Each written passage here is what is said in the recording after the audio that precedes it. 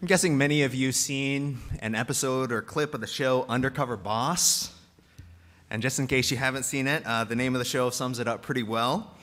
Basically, in every episode, the boss of the business, the owner or the CEO, leaves behind the comforts of their posh corner office, and they go undercover, right? Putting on some clever or really kind of corny costume to mask their true identity, so that they can really see what's going on in the front lines of their business.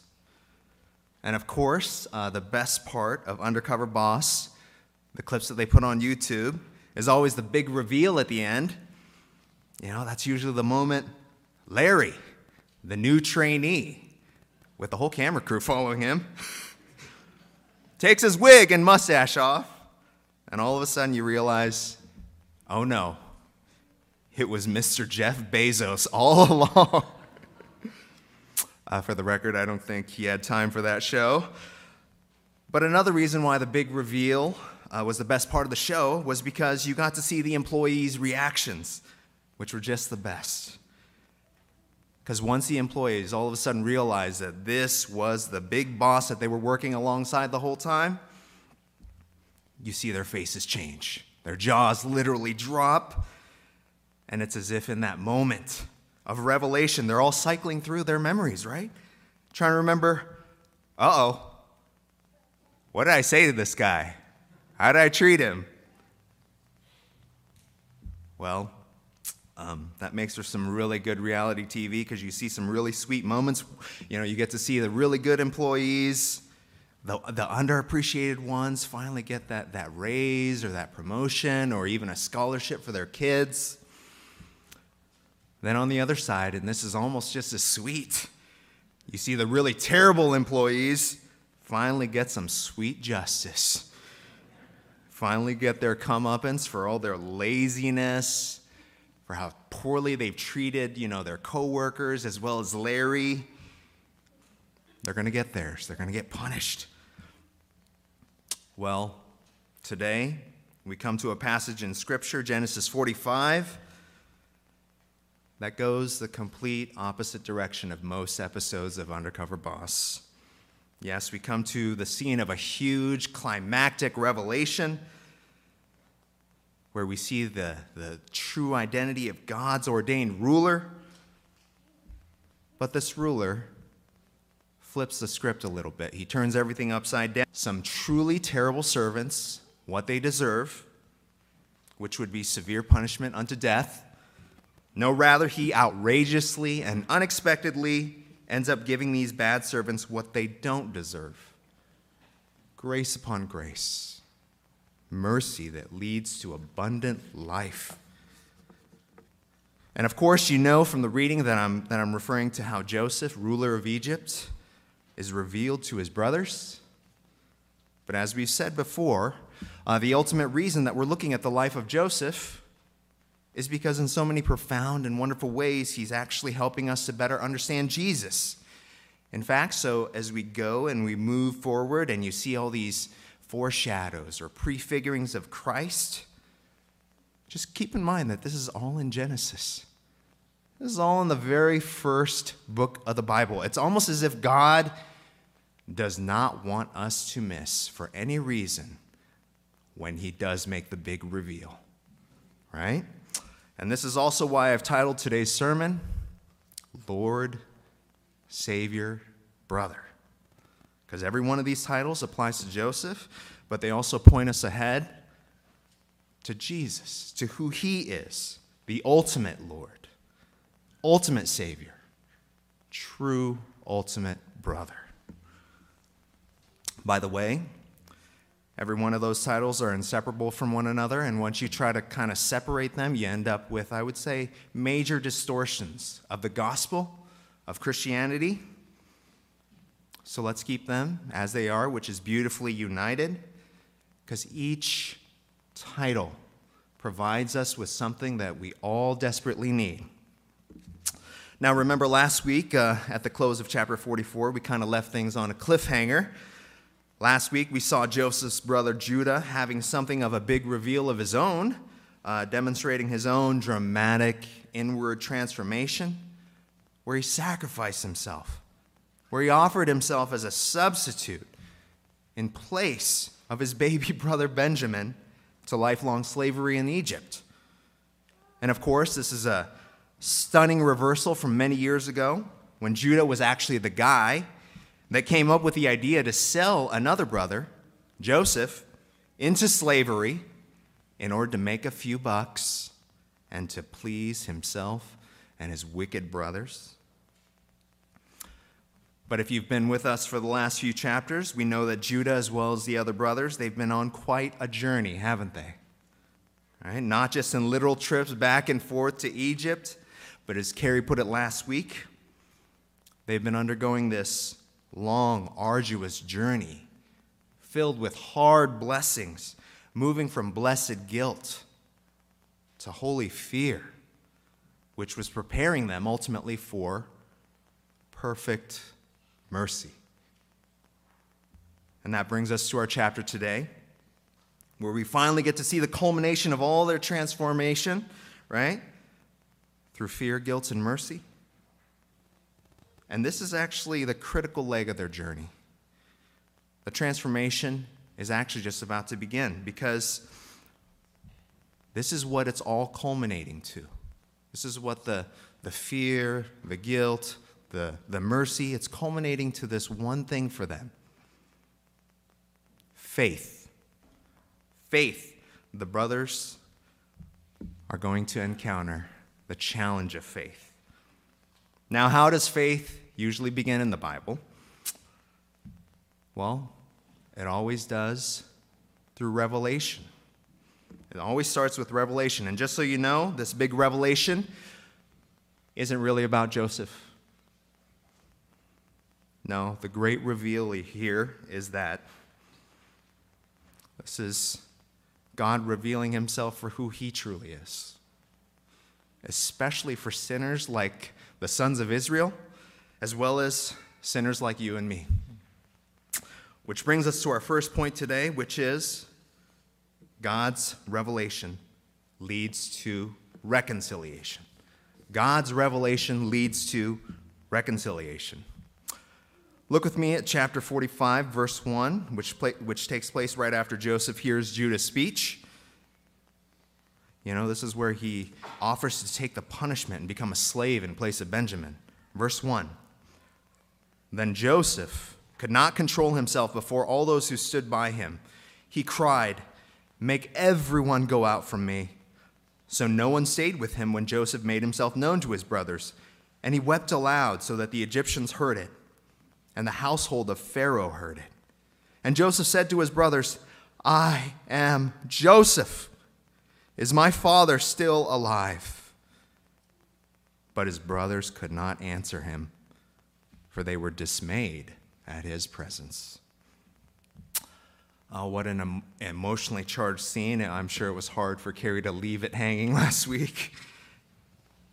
Actually, there were 2 other times that Joseph wept on account of these bittersweet, painful interactions with his brothers. And those times he did so privately. He'd sneak away. He'd do it out of sight. But not this time. The howling was heard all throughout the house. Because after Judah's humble and repentant speech, Joseph is finally ready to reveal his true identity. But here's what's truly strange. This whole time, up until now, for some reason, Joseph's brothers just did not have it in themselves, either in their memory or their wit, to recognize Joseph for who he truly was. They might as well have been blind. So the sense that we all get from this is it's God who has to ultimately open their eyes to who Joseph is. Now, Jesus also spoke about our utter dependence upon God's revelation in this way.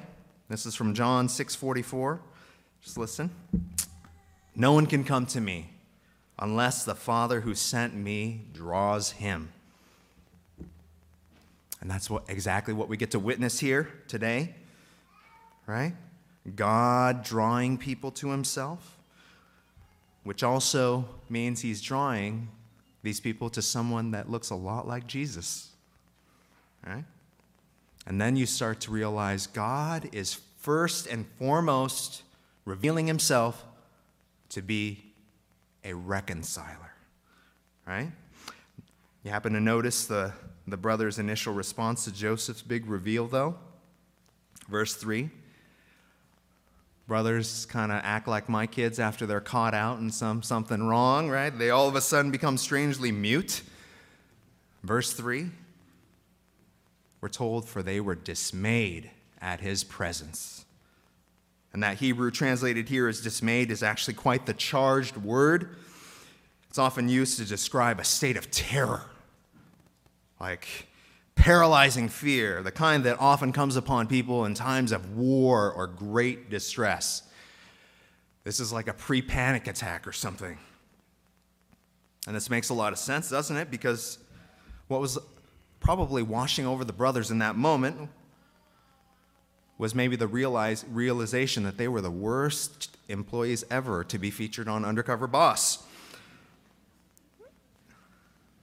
You know, in all seriousness, I'm sure the brothers were dismayed, more than dismayed. I don't think that word quite captures it. They were terrified because they're thinking at this point, oh, we're finished.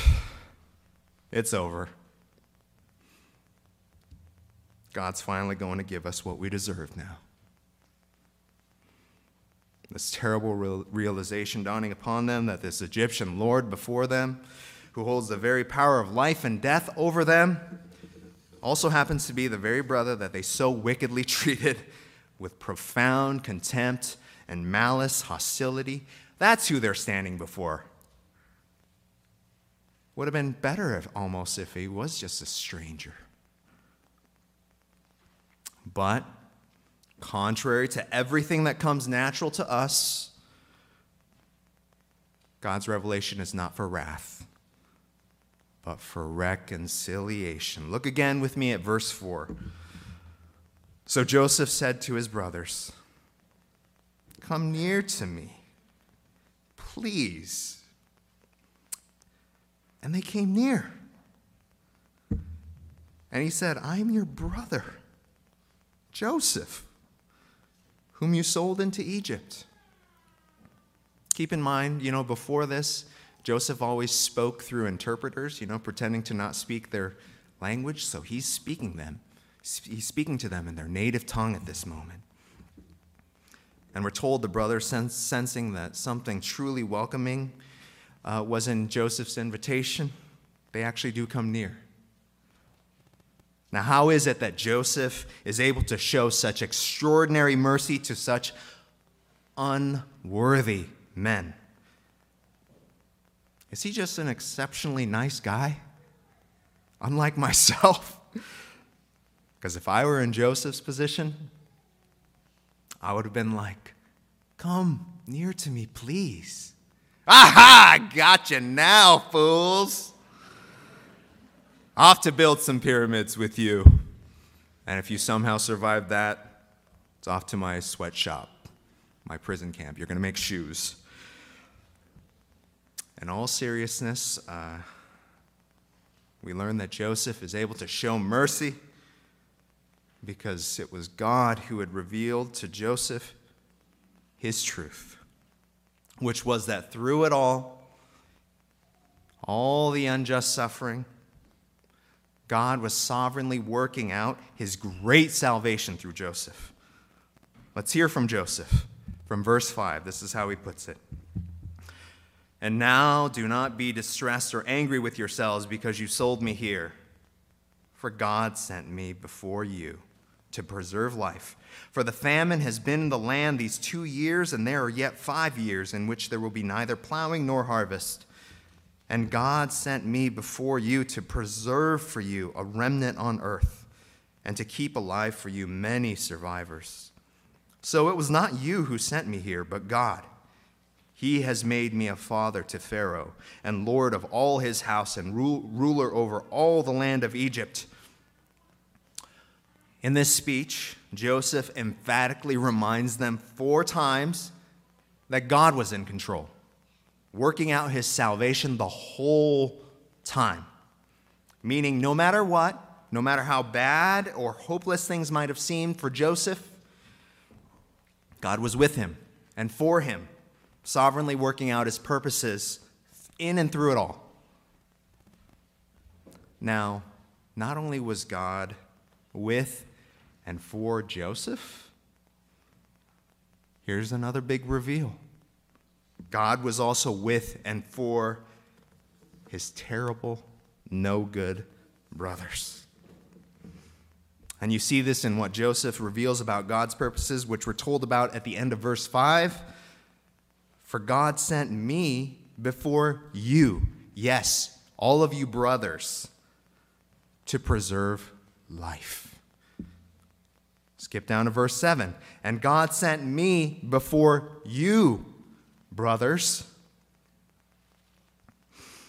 to preserve for you, brothers, a remnant on earth, and to keep alive for you many survivors.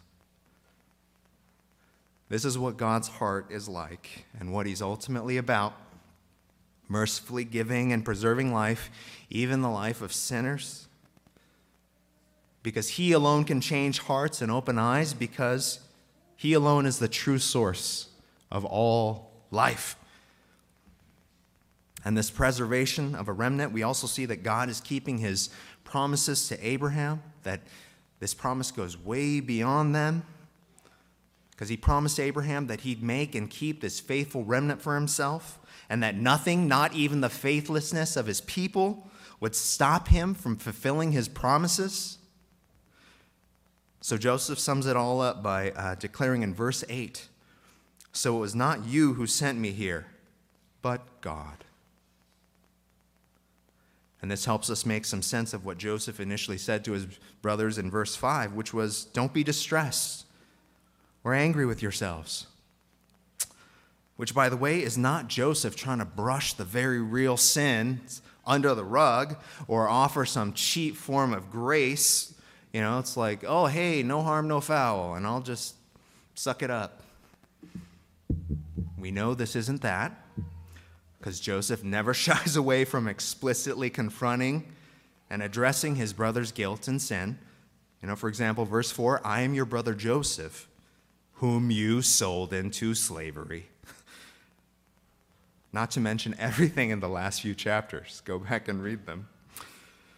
So rather, what Joseph is telling his brothers is this. True reason you are now free to put this behind you, to put the guilt behind you, is because God has accomplished your redemption. It is finished. He has saved you like only he can. In the same way, Christians, we're not to try to solve the guilt of sin by dismissing it under the rug or taking it lightly. No, we own it. We take it seriously. We recognize that it was our sins that put our Lord Jesus on that cross. And yet, it's the paradox. We rejoice in the good news of Christ and him crucified. Why is that?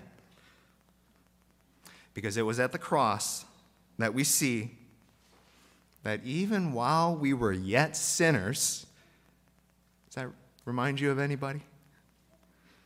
God sent a Savior ahead of us to take care of the penalty and free us from the power of sin so that we might be truly set free and reconciled to him and then set aside for his purposes.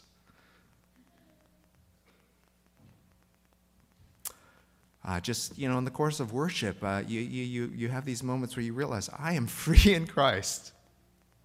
Oh, what greater blessing is there than that?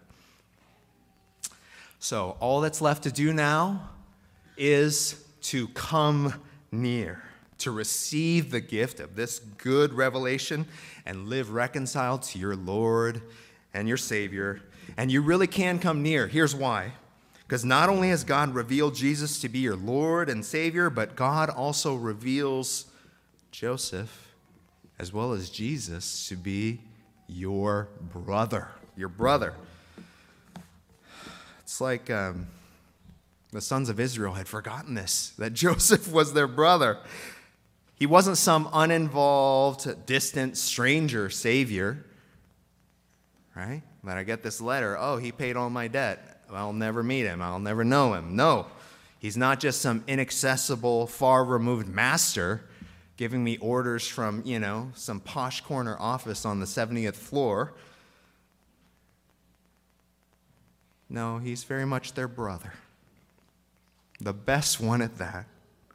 I'm your brother Joseph, whom you sold into slavery in Egypt. Now, what does the gospel tell us who our Lord and Savior Jesus is for us?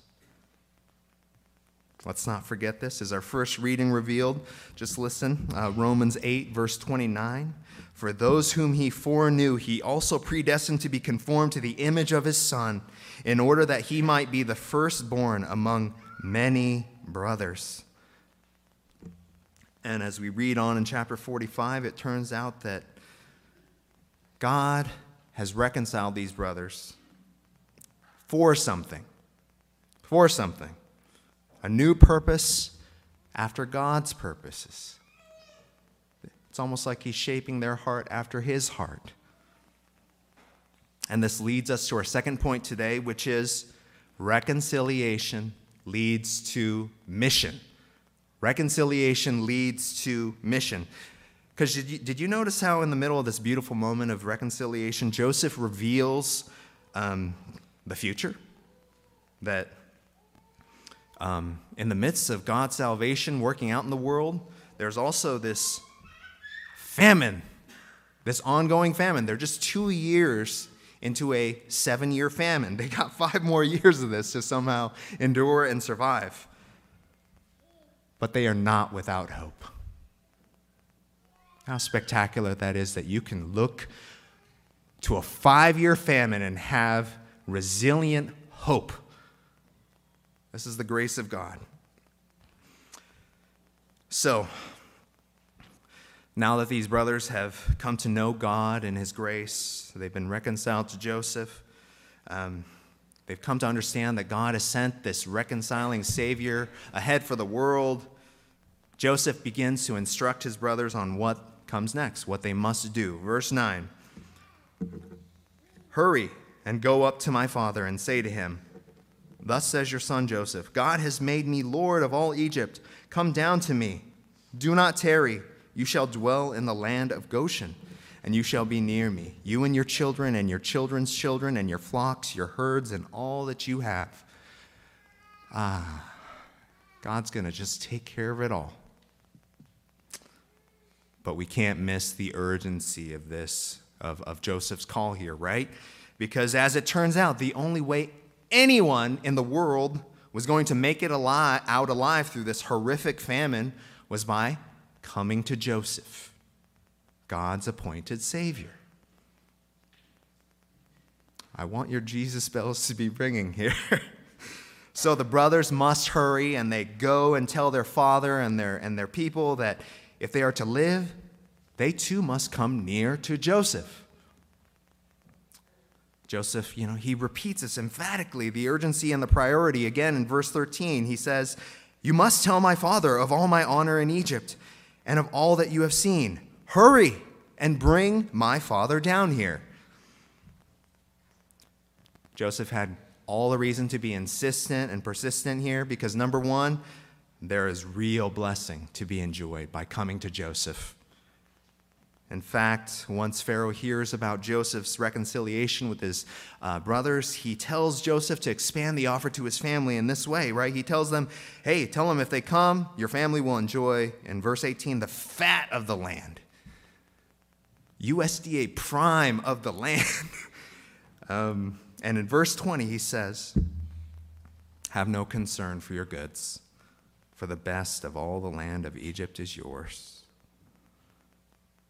Everything you have now, you can consider it like rubbish in comparison to what you're going to have in Joseph.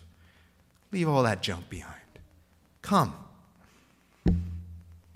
But Joseph also lovingly warns that to spurn him and his offer also surely means coming to poverty. Verse 11, that phrase, come to poverty, right?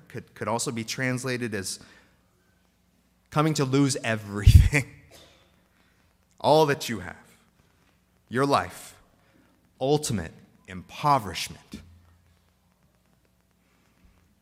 By the way, this was true even for Pharaoh, the most powerful man in the world at the time, who could not have survived 7 years of famine on his own wisdom or wit.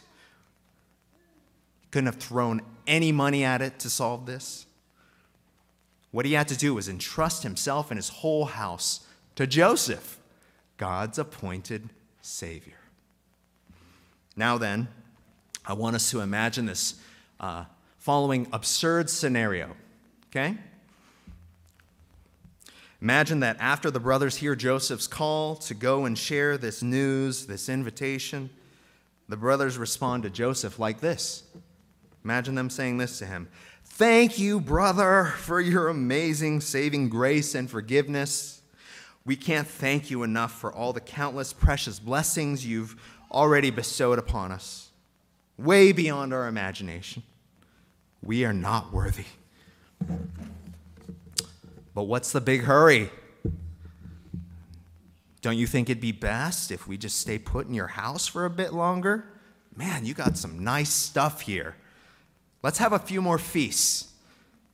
There's more than enough for all of us here, right? And really, there's a famine out there. Why should we inconvenience ourselves to go and tell others, the folks back home? They're pretty resourceful, actually. They'll be fine.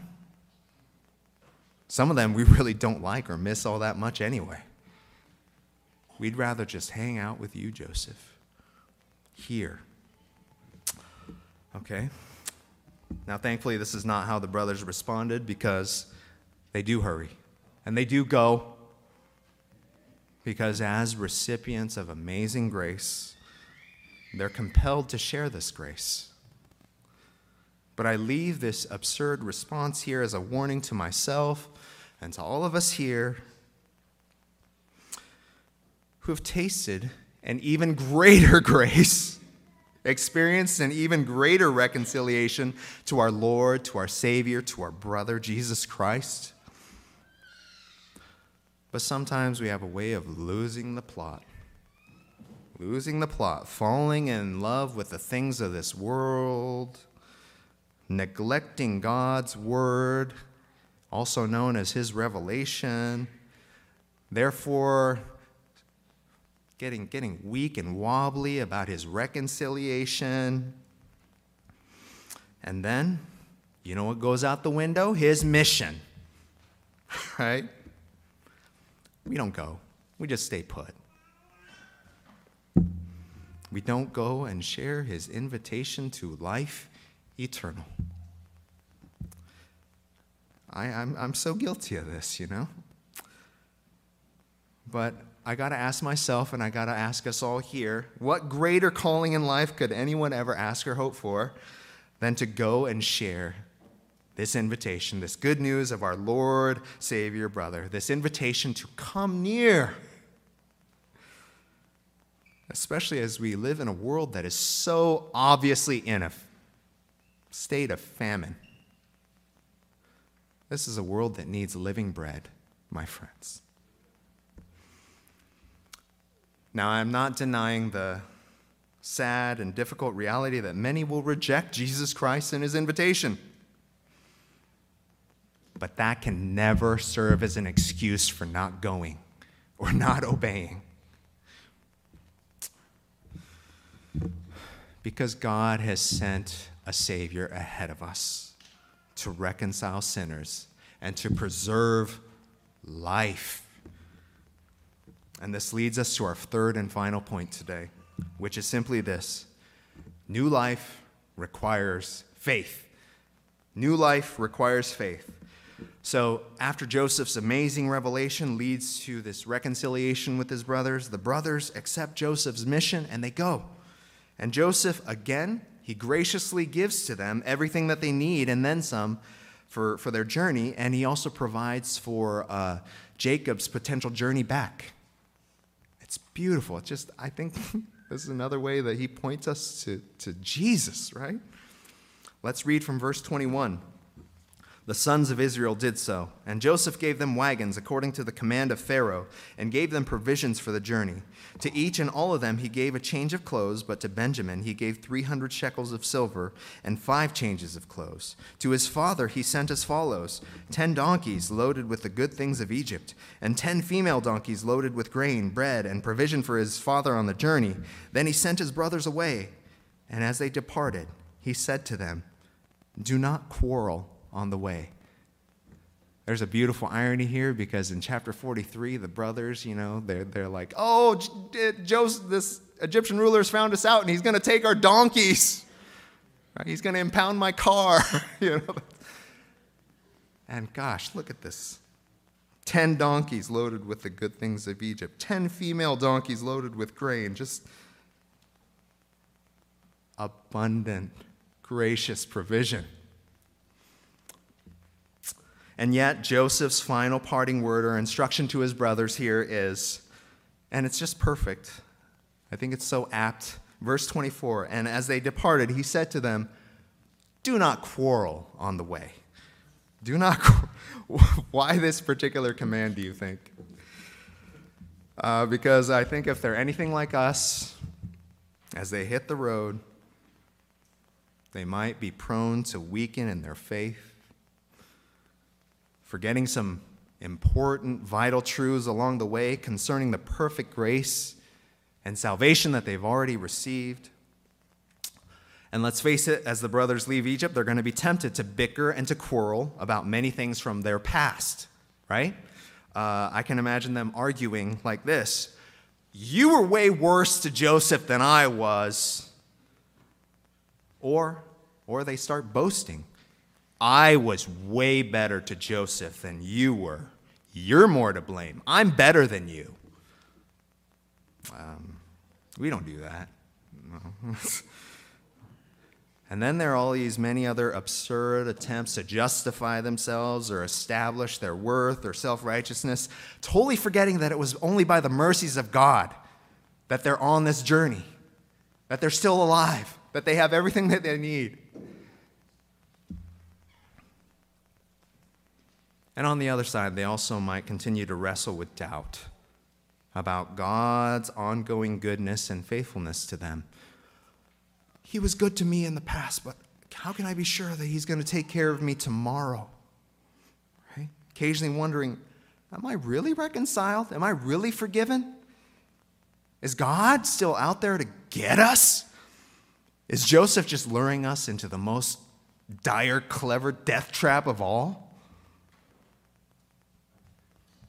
Because if so, I better take matters into my own hands. I have to look out for myself, because no one else will. You think that kind of outlook, that kind of unbelief might lead to some quarreling along the way? Yeah, definitely. And do you think it might kind of distort or hinder their mission a little bit? Yes. And yet, this is so you and I, isn't it?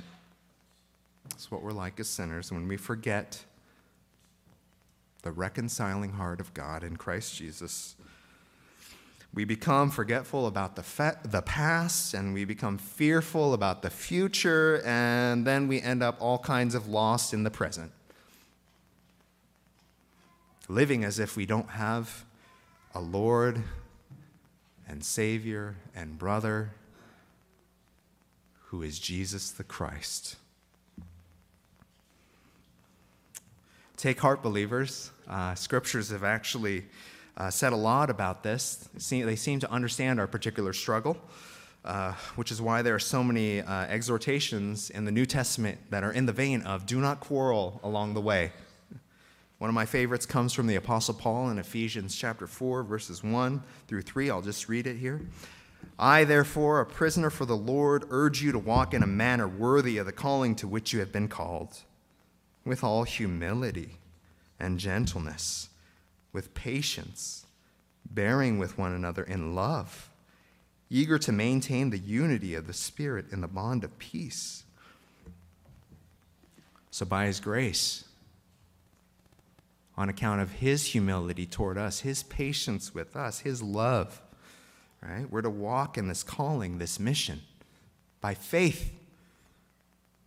We're not to fight causing disunity, but instead we are to fight for unity, which is made possible ultimately by his empowering Spirit.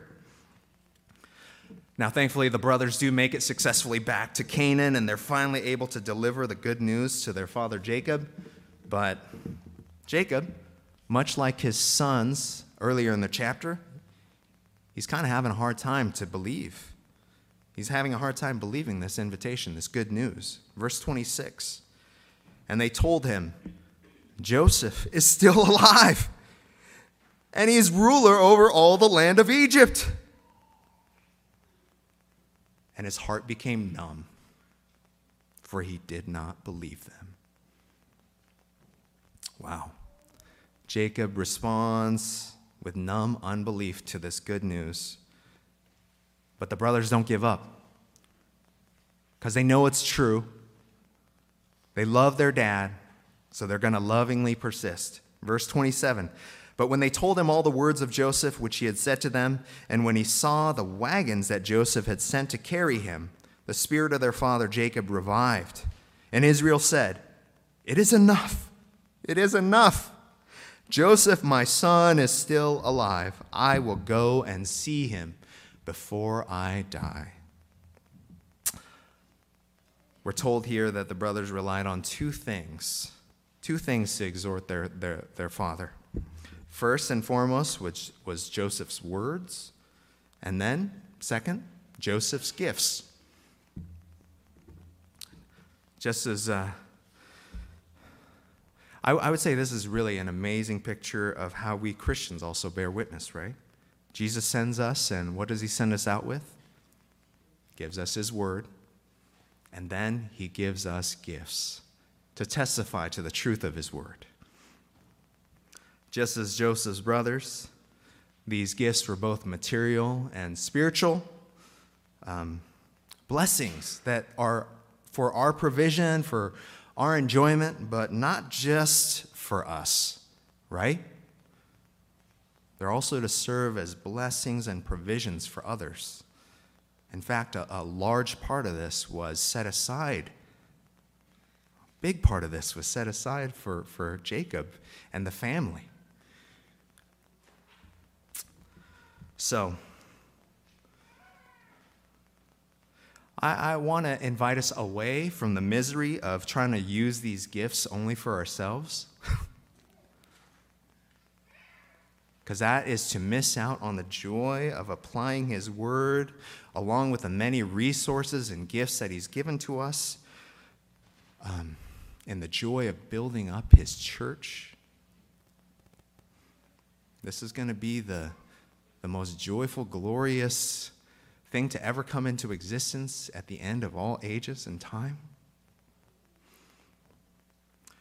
So, I love what happens after Jacob comes to believe in Joseph's words. He does eventually believe. We're told in verse 27, after hearing the word and seeing the testimony of all the wagons and gifts, we're told in verse 27, the spirit of their father Jacob revived. Or put another way, it's like he came back to life. Now, believing was not a small thing for Jacob, right? Because when he believed, it meant leaving behind everything he knew in Canaan, the land, much of his property, and entrusting himself and his family instead to this good news, this invitation from Joseph. And also accepting this invitation would put Joseph on quite a journey, right? Going from Canaan to Egypt, especially at that age, with such a large group. Hey, there's a lot to get nervous about. Bandits, storms, sickness. You going to take the risk and accept this invitation? But we know that Jacob, on account of believing, he's really not going to miss out on anything, is he? In fact, notice how basically the king of Egypt, the Pharaoh, is laying all his treasures at Joseph's feet for the benefit of his family? Jacob, in fact, has nothing to lose and everything to gain, including life. So this leaves us with our own challenge, doesn't it? Today you've heard the word of the Lord, our Savior, our brother Jesus Christ. And if you don't know him here today, or if you've been running from him and trying to survive an unsurvivable famine on your own, I'd like for you to hear this good news, which is, yes, our Lord Jesus is very much alive. He is alive. And he has gone before you to preserve your life. He is Lord. He is Savior. He is brother. And you're surrounded here actually by his brothers and sisters whom he has revived. Right? They're all witnesses. I can testify to you about the truthfulness of his word. We're evidences of his transforming power. All that we have is thanks to him. And from him, we have everything. Apart from him, we can do nothing. And we are nothing. And here's his invitation to you. It comes from Matthew chapter 11. Come to me, all you who are weary and heavy laden, and I will give you rest. Take my yoke upon you and learn from me, for I am gentle and lowly in heart, and you will find rest for your souls. So hurry, do not tarry. Come near to Jesus, please, and live. Amen.